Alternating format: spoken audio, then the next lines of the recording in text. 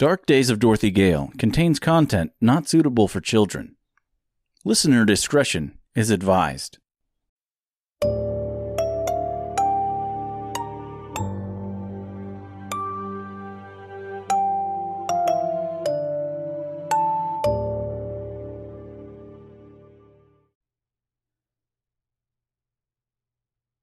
Darker Days of Dorothy Gale. Chapter 8. The Gray Fields. Year 196. ATW. After the Wizard. Dorothy, Mr. the Tin Woodman, and the Red Lion stood at the threshold of the Gray Fields. It was almost exactly as Dorothy remembered it. This time, however, the clouds moved rapidly overhead, like cheap Hollywood special effects, too fast for reality. The once still air now blew a gentle yet constant breeze, and with it a sickly sweet odor. It was pungent, ripe, and disgusting.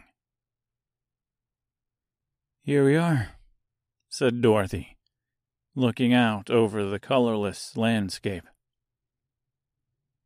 "The Gray Fields." "She's in there," said the Woodman.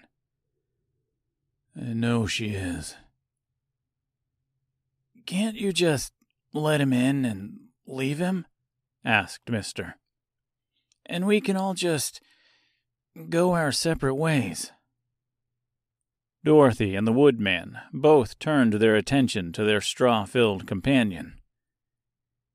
"He needs someone to get him back out," said Dorothy. "Once he's in there, he needs someone to get him back out." She felt compelled to repeat herself, to make sure her words really sunk in to his straw-filled head. She then turned her attention to the Woodman. "I'm doing this for your wife. I want no confusion about my motives here. I am doing this for your wife, not you." The Woodman nodded as Dorothy took his cold tin hand and led him into the fields.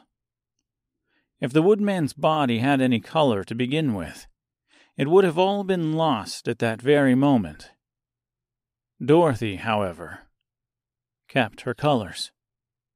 She reached over the line, extended a hand to Mister, and waited patiently for him to begrudgingly accept it. She watched him turn gray as he stepped over the threshold. She then reached out to the Lion, who quickly nuzzled under her hand and walked over the line without hesitation. His fur remained red. The four of them wandered through the vacant gray fields for a while. "Just how I remember it," said Dorothy, who was just a few steps ahead of everyone, walking at a slightly faster pace than the rest. "We need to see if we can find Lothar. If anyone can tell us where your wife is, it's him." Nobody responded. They came to the edge of a large cliff that Dorothy did not recognize. Either the land changed since she landed in Oz, or they were in new territory. Looking off into the distance, far below them, Dorothy saw a familiar sight. Her house. It was hard to tell from where they stood, but it looked as though it was surrounded by small tents and shanties. The Woodman looked down and estimated the strange colony was likely a day's walk from the base of the cliff. "What is that?" asked Mister, looking at the house in the distance.